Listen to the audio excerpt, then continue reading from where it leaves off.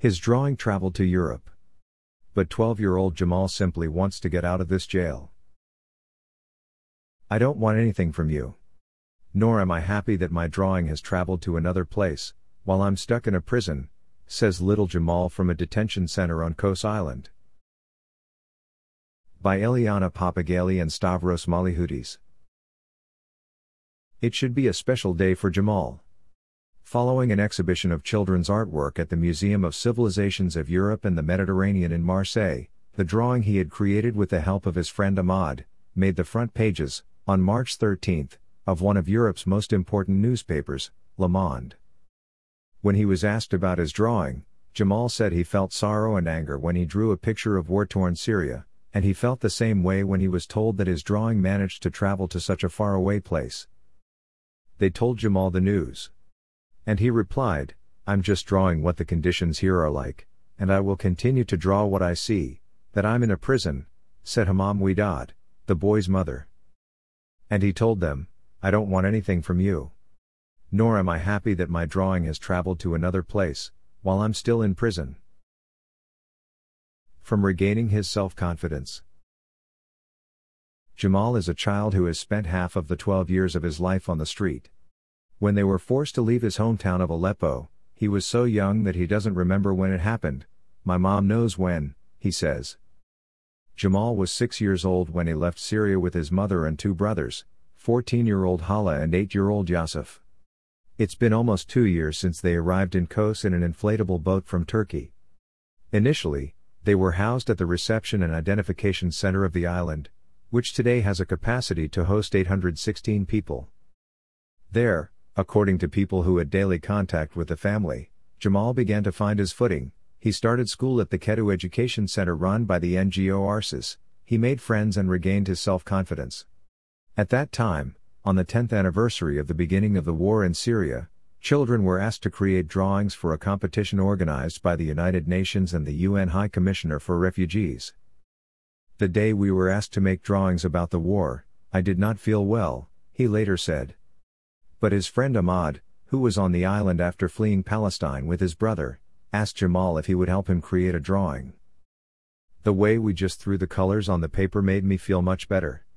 Syria has been destroyed now, nothing is in its place. Just like the colors in this drawing. To being detained. Jamal had begun to regain confidence in his surroundings, but this was abruptly interrupted 5 months ago when his mother's appeal for family reunification with their father in Germany was rejected, and they were transferred to the pre-departure detention center of the island. We are in a closed space that's like a prison, Widad told Solomon. We live in a container with my children and another woman who is here alone. We are not allowed to leave the pre-departure detention center at all. The food is very bad, but we have no money and we are forced to eat what they give us, even if it is past its expiration date. Due to the conditions here, my children now suffer from psychological problems. Under these circumstances, Jamal gradually drifted away from the environment he had built around him. Online classes are offered by NGO Arsis so that children in detention conditions on the island won't completely lose contact with the school and the outside world. But when Jamal stopped attending the online classes, his mother told the teachers of the organization that her son refuses to participate because he no longer finds any reason for it. Mom, will we stay here forever? It is a crime to keep children in here, says Widad. Her children spend most of their day in the container. They wake up in the morning, eat their breakfast, and go out to play.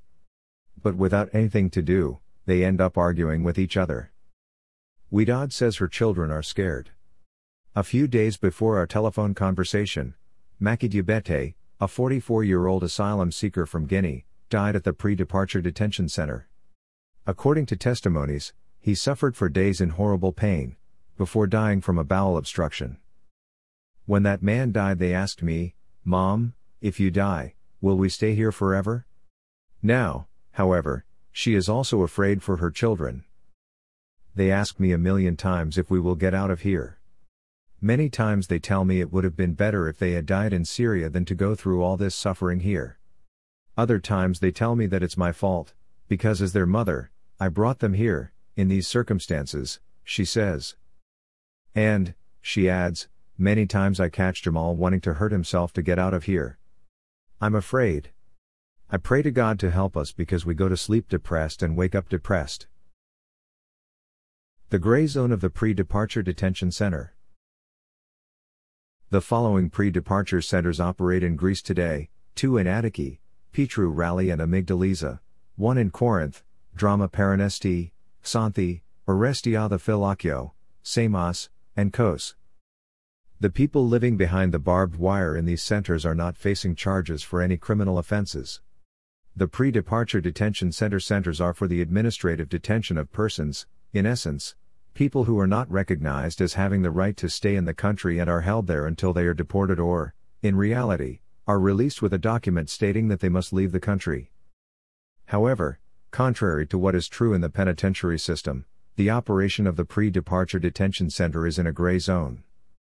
If, for example, there is a criminal procedure against a person, and he is a prisoner, then he serves his sentence under certain specifications, having certain rights, and knowing how long the sentence or procedure will be, explains Ahilias Vasilakopoulos, coordinator of the NGO Arsis Education Centers.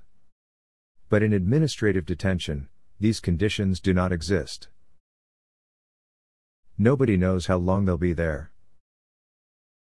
As in the case of Widad and her 3 children, no one in custody knows exactly how long they'll have to remain there. After all, the very circumstances of asylum seekers transferred to the detention centers differ. Currently, at the centers on the Aegean Islands, for example, there are both asylum seekers who were transferred there after their application was rejected in the first instance, and others whose appeal has been rejected, such as Jamal's mother. But at the pre-departure detention center, there are also people who were transferred there immediately, after their registration, that is, before a reply was even issued to their asylum request. Greece has been repeatedly condemned by the European Court of Human Rights for the conditions prevailing in the country's pre-departure detention center, which has been highlighted in reports by the European Commission for the Prevention of Torture and Inhuman or Degrading Treatment or Punishment, the independent European body that inspects detention facilities. At the end of March, the day after Diabetes' death at the detention center on Kos, a 27-year-old Kurdish man seeking asylum committed suicide at the detention center in Corinth. He had been there for 18 months and, believing that he would be released, was informed that his detention had been extended. Others who were in custody with him at the time said the decisive factor was the uncertainty, as no one informs you when you will leave. Children deprived of access to education. The United Nations Convention on the Rights of the Child of 1989 is the most important document on children's rights, and has also been a law of the Greek state for almost 30 years, Law 2101/1992. The Convention recognizes the right of children to education and establishes the prohibition of discrimination against children. In addition, the Convention stipulates that refugee children should enjoy all the rights that other children have. But what is outlined by the Convention is far from reality. According to a recent announcement by the Teachers Initiative for the Right of Refugees and Immigrants to School, since schools officially opened this year, most children have not attended for a single day. On the islands in the Aegean, which host refugee populations, the situation is even worse. Access to public education is essentially non-existent, and school registration at the reception and education centers for refugees for this year was only just completed recently. Thus, the only alternative is non-formal schools, such as Lidu and Kedu, run by NGO Arsis on Leros and Kos. How many children are currently detained at the pre-departure detention center on Kos? No one seems to be able to say for sure. Solomon contacted the Ministry of Migration and Asylum as well as the Hellenic Police, asking for information about the number of children there, and the average length of stay in detention, but we did not receive a response. At least let us leave.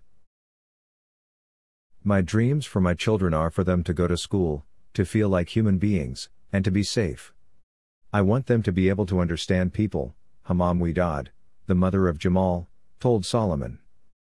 She herself is happy that her child's drawing has traveled far beyond where they are. But I would like to feel this joy and be somewhere else, not trapped here, she says. It remains unknown when Widad, Jamal, Hala, and Yasif will be able to live outside the barbed wire which has kept them trapped for the past 5 months.